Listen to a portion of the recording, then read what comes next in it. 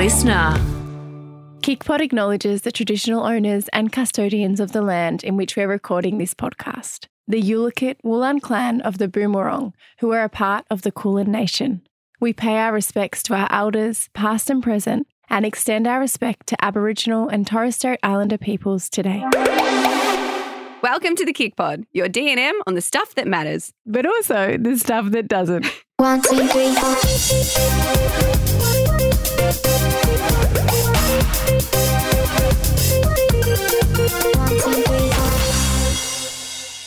Hello. It's a Wednesday. Yeah.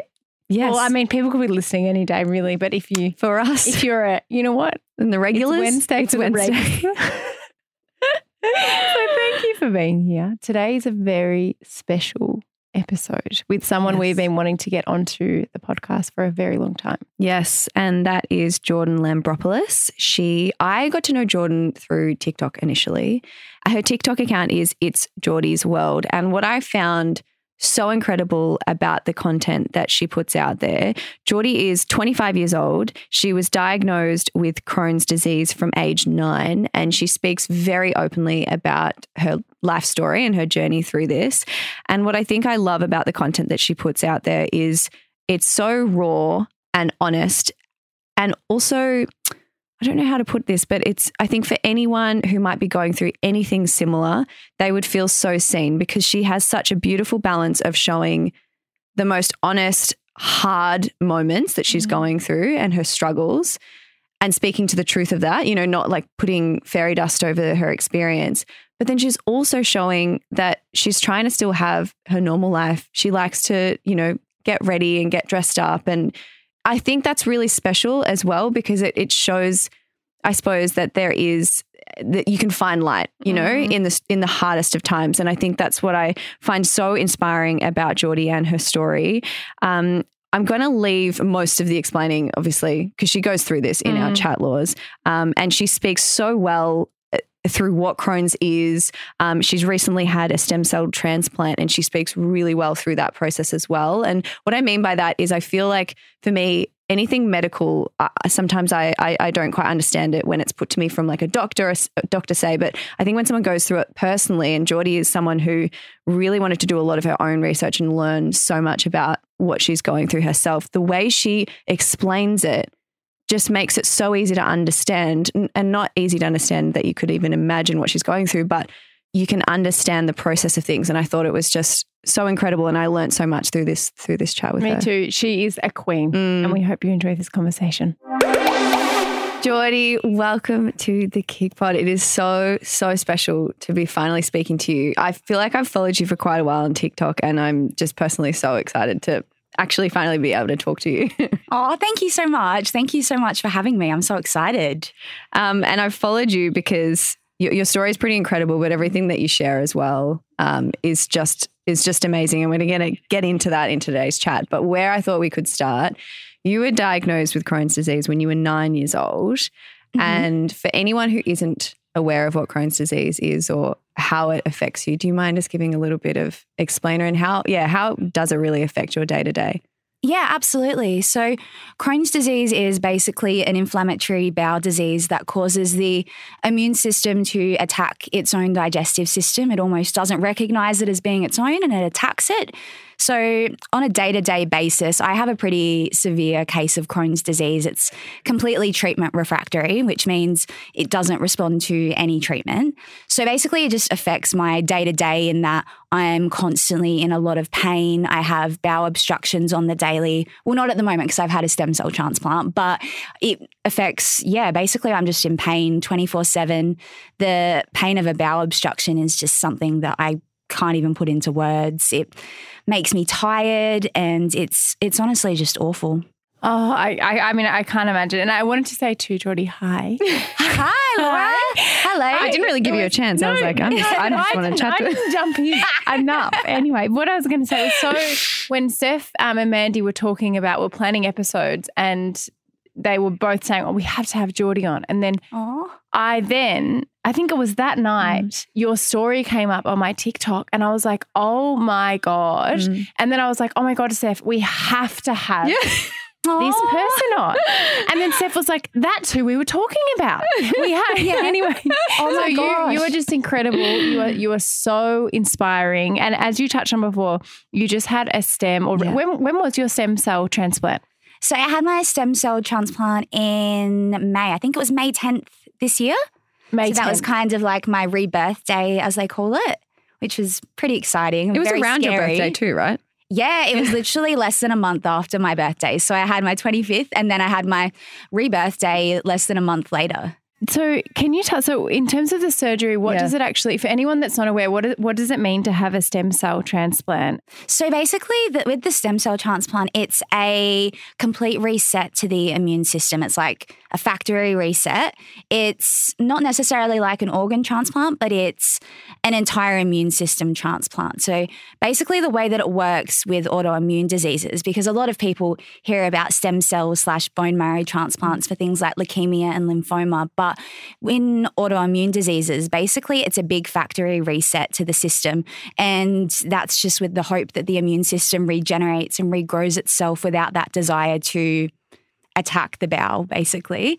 And when I had my stem cell transplant, the hope for me was that it would put me into a long-term remission where I would basically not have any active disease, which I felt like that was a bit of a stretch because that would be miraculous. But I guess at the end of the day, what we needed to do was preserve my small intestine because we were losing it by the week. It was like on a weekly basis, steroids were no longer working for me and I was getting new areas of disease, and that was causing this permanent damage that you can't fix the permanent damage. All you can do is remove it surgically. So I guess you can't live without a small intestine, and we were just getting to the point where I was running out of it. I only have about 50% left. So that's why we decided to go with this stem cell transplant. And basically it's just where they give you a very intense chemotherapy regime. And what it does is kills off all of your immune cells, all of your bone marrow, so that your body can't necessarily produce more stem cells on its own. And prior to having that, I'd actually gone through a mobilization cycle where I had my stem cells extracted via apheresis, which is like where they basically take your blood out of your body, cycle it through a machine, take the stem cells out and put it back in. So I had my cells collected, and then after I'd had the chemo conditioning, what that does is basically like when you have a heart transplant, for example, you've got to remove the old heart, put the new heart in. You have to remove the bone marrow for a bone marrow transplant. So the chemo did that, and then they infused me with my own stem cells again, and the process sort of started from there. Wow. Yeah. I mean, it's just incredible. And you're feeling well now? How are you now? I'm actually feeling great, to be honest. It's kind of like two different things because I've got the recovery from the transplant itself, and then I've also got the actual Crohn's disease aspect. But from a Crohn's perspective, I feel great. Like I genuinely have never felt better. That's so good to hear, Jord. And I think something that I admire so much about you is, and when I use the word story, I know it's your story, it's your life. It's yeah. So please don't take it in the wrong way. But I think you're so fine. I think the part of the story that I think was so brave of you to share is, the fact that you feared for your life, and you're 25 years old. You actually shared that you created a goodbye video even for your family. And I would just, if you feel comfortable talking about that, Jord, how was that time for you when I suppose you weren't feeling like you are today, and working through that time where you were fearing your life?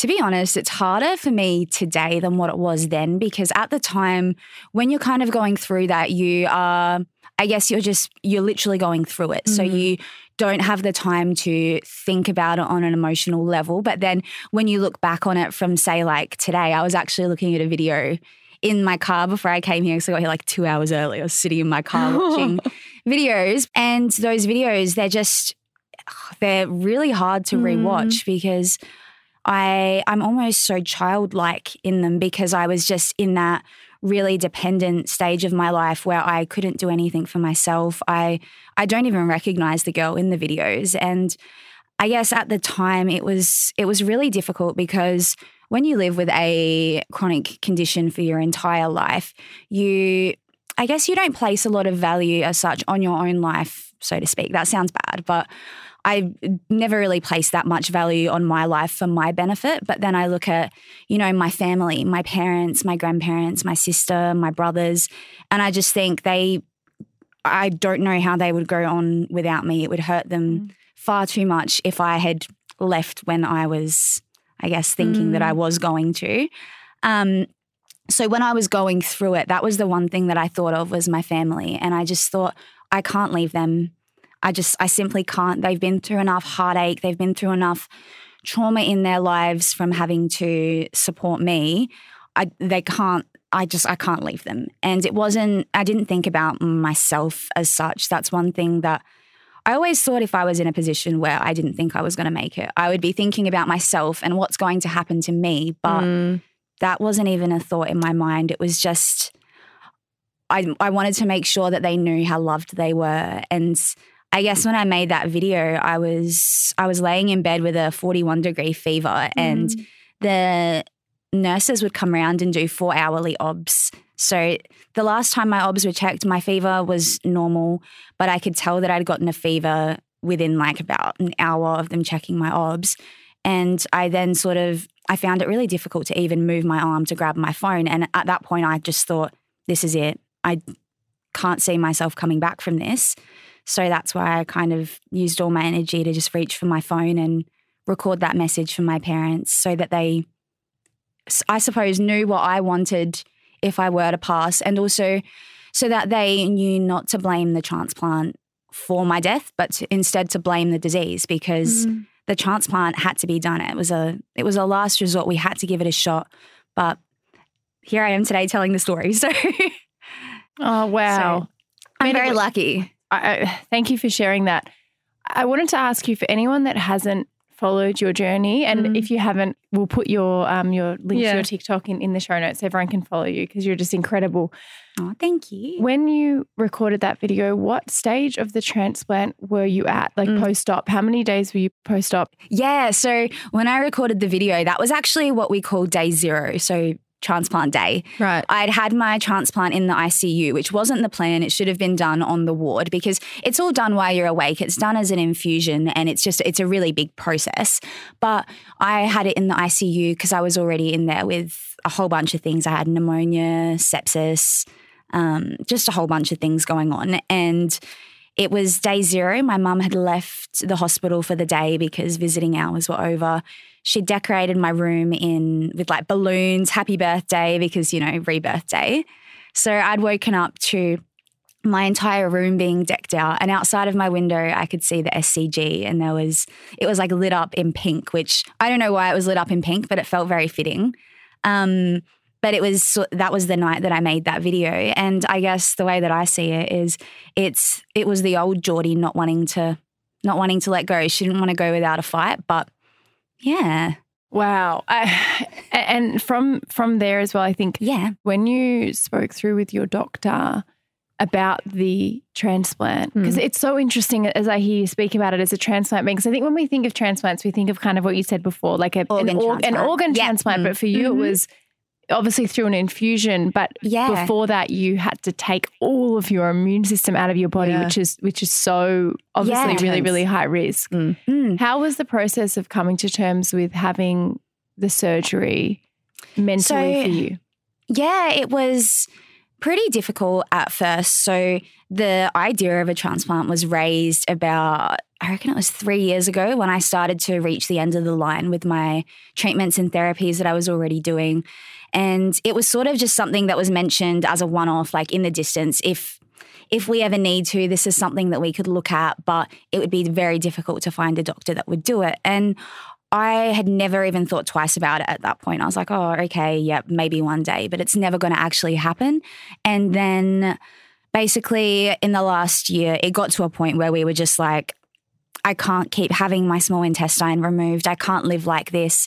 I was basically in hospital full time. There was very little time at home. The most amount of time I spent at home last year was 5 weeks consecutively.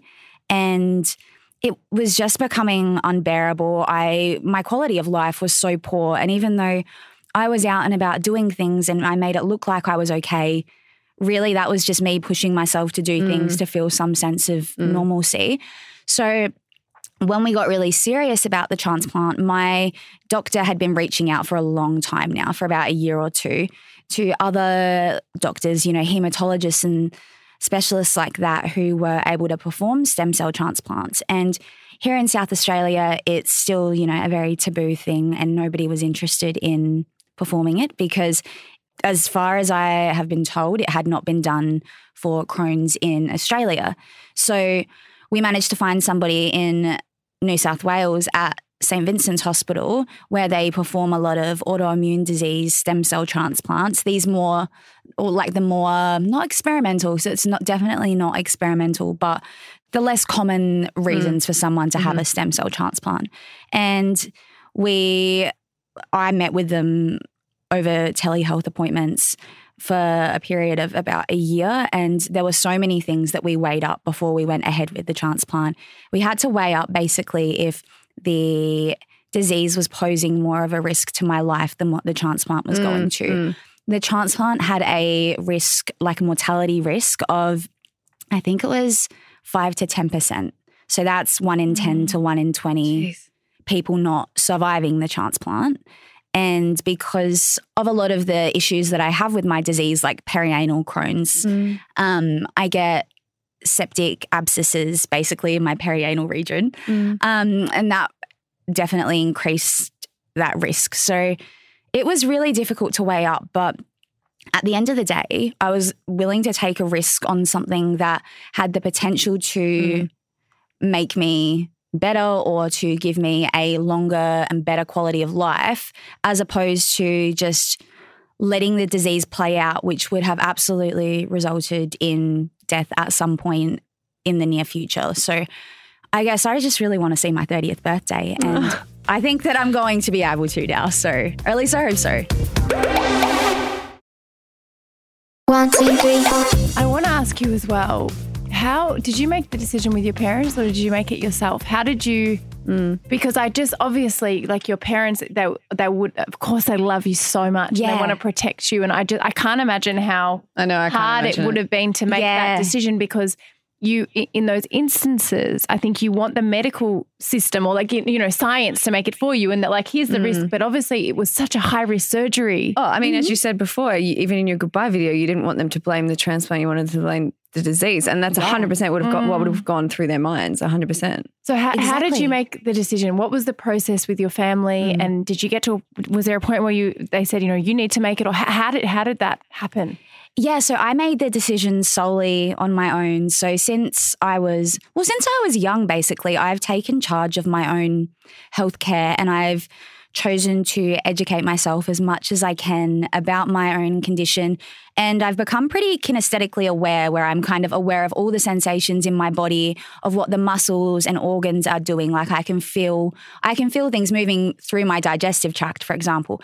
And that has been really good for me, because I've been able to advocate for myself, because I have this really deep understanding of what is going on in my body.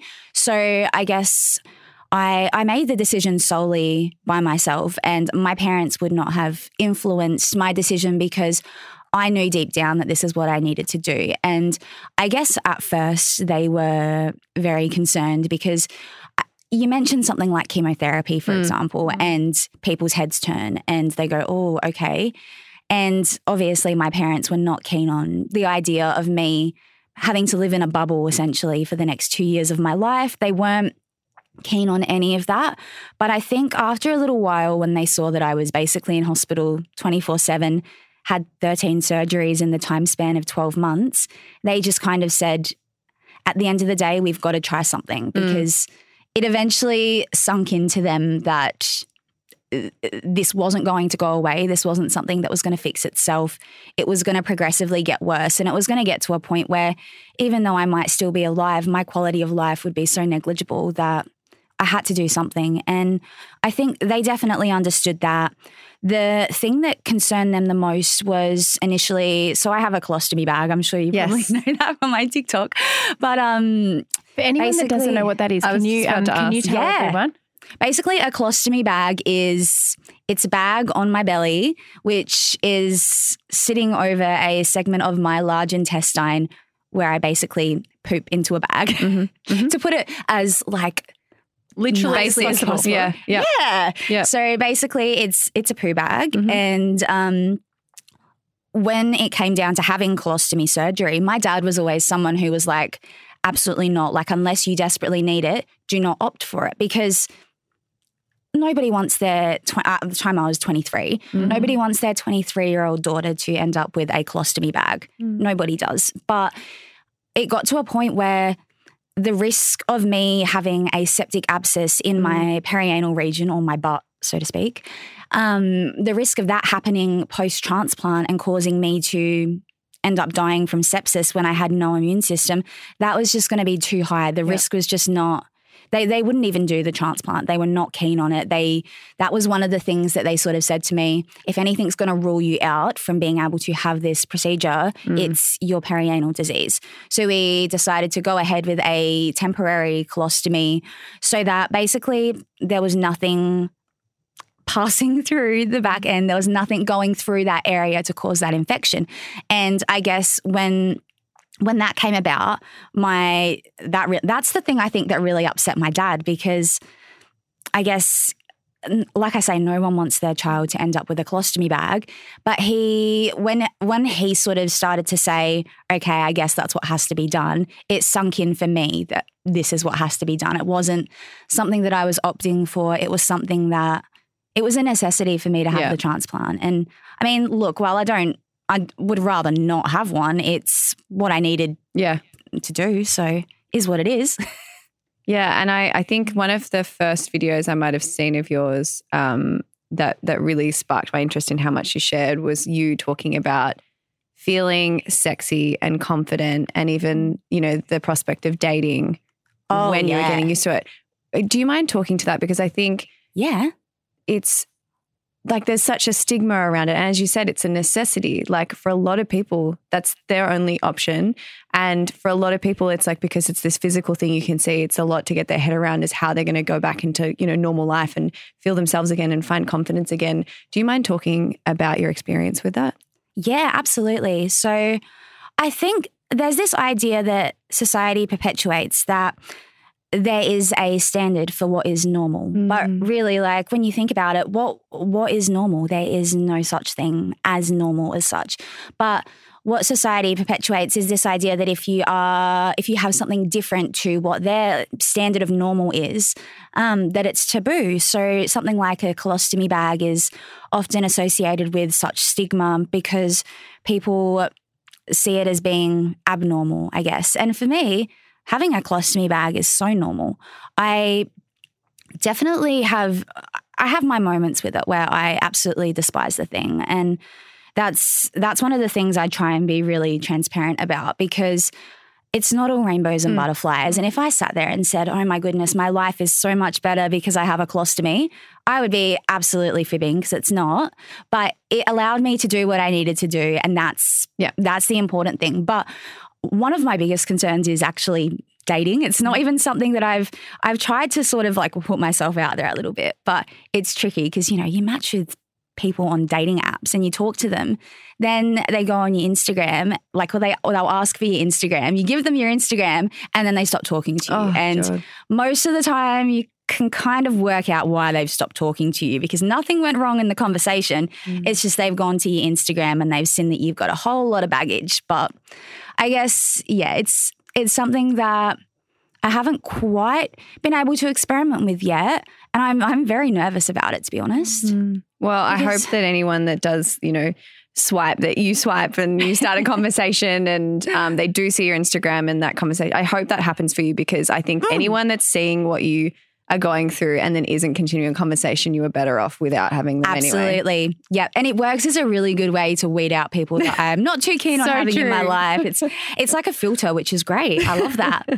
But yeah, I guess I'm dating something that I've just been like really nervous about. And I definitely do feel attractive within myself with my colostomy bag. I don't necessarily feel unattractive, but I guess it's definitely it's difficult when you think about the logistics of it. If I look at myself in the mirror, I'm not like, wow, I don't like myself because of my bag. There's certainly times where it's frustrated me and I don't like looking at it. But for the most part, I still feel like myself. But then I think about the logistics. Like, what if I go and stay at a boy's house? How am I going to change the bag in his bathroom, you know? That's the sort of thing that I haven't quite learned to navigate yet. But one day, maybe you one will. day. You will. Exactly. Absolutely. It's just like as you change it in It'll your be your bathroom, norm. Yeah. I can imagine it would be. And I think, do you question actually, are you, in terms of dating, because something so special about how open you are is that, and also because, I mean, Steph and I haven't been on dating apps, and that's why I was so open. I swipe. We always talk about like, I wish I could experience it. I feel like we missed out a little bit, but anyway, I'm not sure. Anyway, so from however, and also we're just awkward. Well, actually, not you. I'm awkward as anything, and I just it's okay. I'm awkward as anything as well. I'm with you. I am with you. But because people ask for your social media page, and obviously you're very open about what you've been through on your social media. Yeah. Do you see that also as something that's so incredible? Because then when you go and see them, because I can imagine for so many people with chronic illness or that do have a bag or have something that they feel makes them different, or that society tells them makes them look different and like not beautiful, which is not the case at all. I think I assume a lot of people would hide it for as long as possible, and that would be really hard. Yeah. But for you, you've already told the world about it. So you've kind of got over that biggest hurdle before you've even continued the conversation. That is exactly why I do it. Yeah. Well, okay, I do it because I want to raise awareness and things like that. Obviously, that is my main reason. Yeah. But part of the reason that I am so open and I have no shame in talking about it is because it just makes it a lot easier. It's an icebreaker. And I guess if I put it out there, then I don't have to have that awkward conversation. So if, say, I do start talking to someone like dating wise or even friendships, I don't have to really explain it. And it's not something that then needs to be discussed in detail unless they want to know about it. Because I'm not just going to sit on a day and be like, hey, by the way, this dinner's really good. Also, I shit in a bag. But, but I guess because I have that online platform, people were able to see that beforehand and I don't have to have that awkward conversation. And look, if they want to ask about it, I think they know that I'm comfortable talking about it. I'm an open book, but it makes it much less awkward in my opinion. Yeah. I think you're a queen.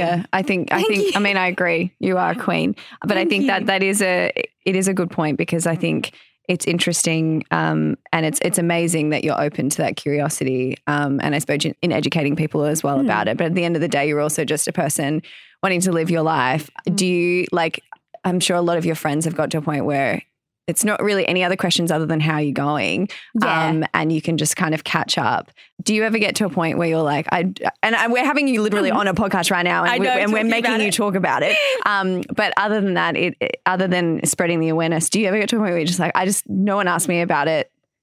Like today, I just don't want to talk about it. Yeah, definitely. 100%. And it's not so much and it's never that I don't feel comfortable talking about it because I could talk the hind legs off a donkey about it just because it's my life. It's like when someone talks about, I went to the gym today. Well, today I emptied my bag. I know it sounds crazy, but it's just, that is my life, I guess. But there definitely are times where I explain the same thing over and over. And when something's really complex as well, like when I talk about, I don't know, my time in Sydney, if I catch up with a friend one day and then it's the first time I've caught up with them, so I've got to go over everything with them. Then I've got to go over everything with a friend the next day. And I kind of that's why I post a lot. That's another reason I post a lot online so that people who follow along with my journey feel like they've been updated and they're getting the information that they need to know that I'm doing okay. And then I don't really have to do too much from there. I can answer their questions, but yeah, sometimes it gets a little bit tiresome, but for the most part, it's worth it because it raises awareness. And it's not just about awareness, it's about for me, it's about being the person that I think that I needed when I was 15 years old. And when when I had my first bowel surgery, they said to me, we don't know if you're going to wake up with a a stoma. We don't know. And at the time, I didn't even know it was called a stoma. All I knew was that it was a bag. And that even just like, a bag, it sounds so negative. And I said to them, well, don't bother waking me up then. If you're going to wake me up with one, I don't want to wake up. No thanks.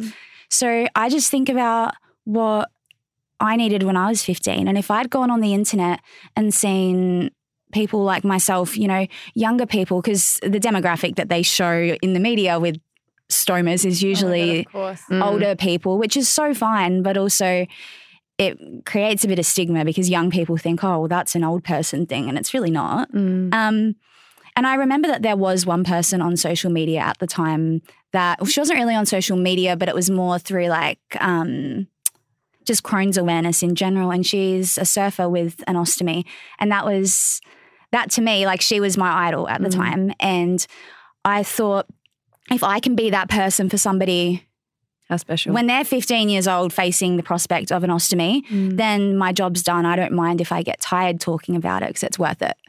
Well, you've definitely done that job. Yeah. Thank you. And you are a queen, and anyone should be so lucky to date you. So if you do come across Geordie on the app, swipe whichever direction it is. But only if you're good, know. We don't want any like shit prospects coming to you. No. And like, I don't know if it's swipe left or right. I just say I swipe on you. Like if I swipe on you, I don't know if it's left or right. You're swiping from the left, but are you I don't know. Well, whatever the swipes are, people should be so lucky to find you on there.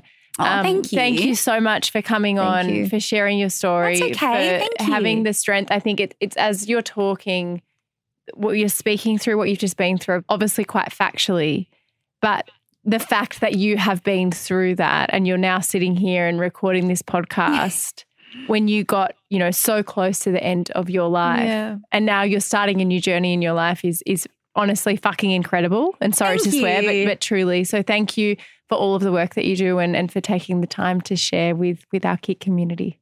Oh, thank you so much. Thank you for having me on your podcast. I've been listening to you guys for ages, so this is just like very exciting for me.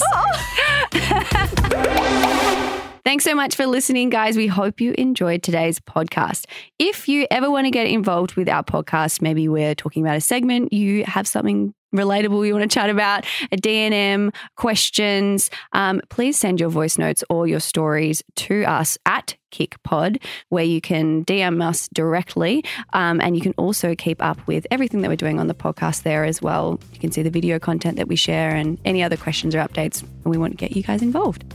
You sure can. And if you want to find out more about KIC, you can learn more at kicapp.com. You can download the app on the Google Play or the Apple Store. We have got a free 7-day trial. And you can find us on Instagram at Steph Claire Smith, at Laurie.Henshaw, and on TikTok at KIC. We will chat to you soon.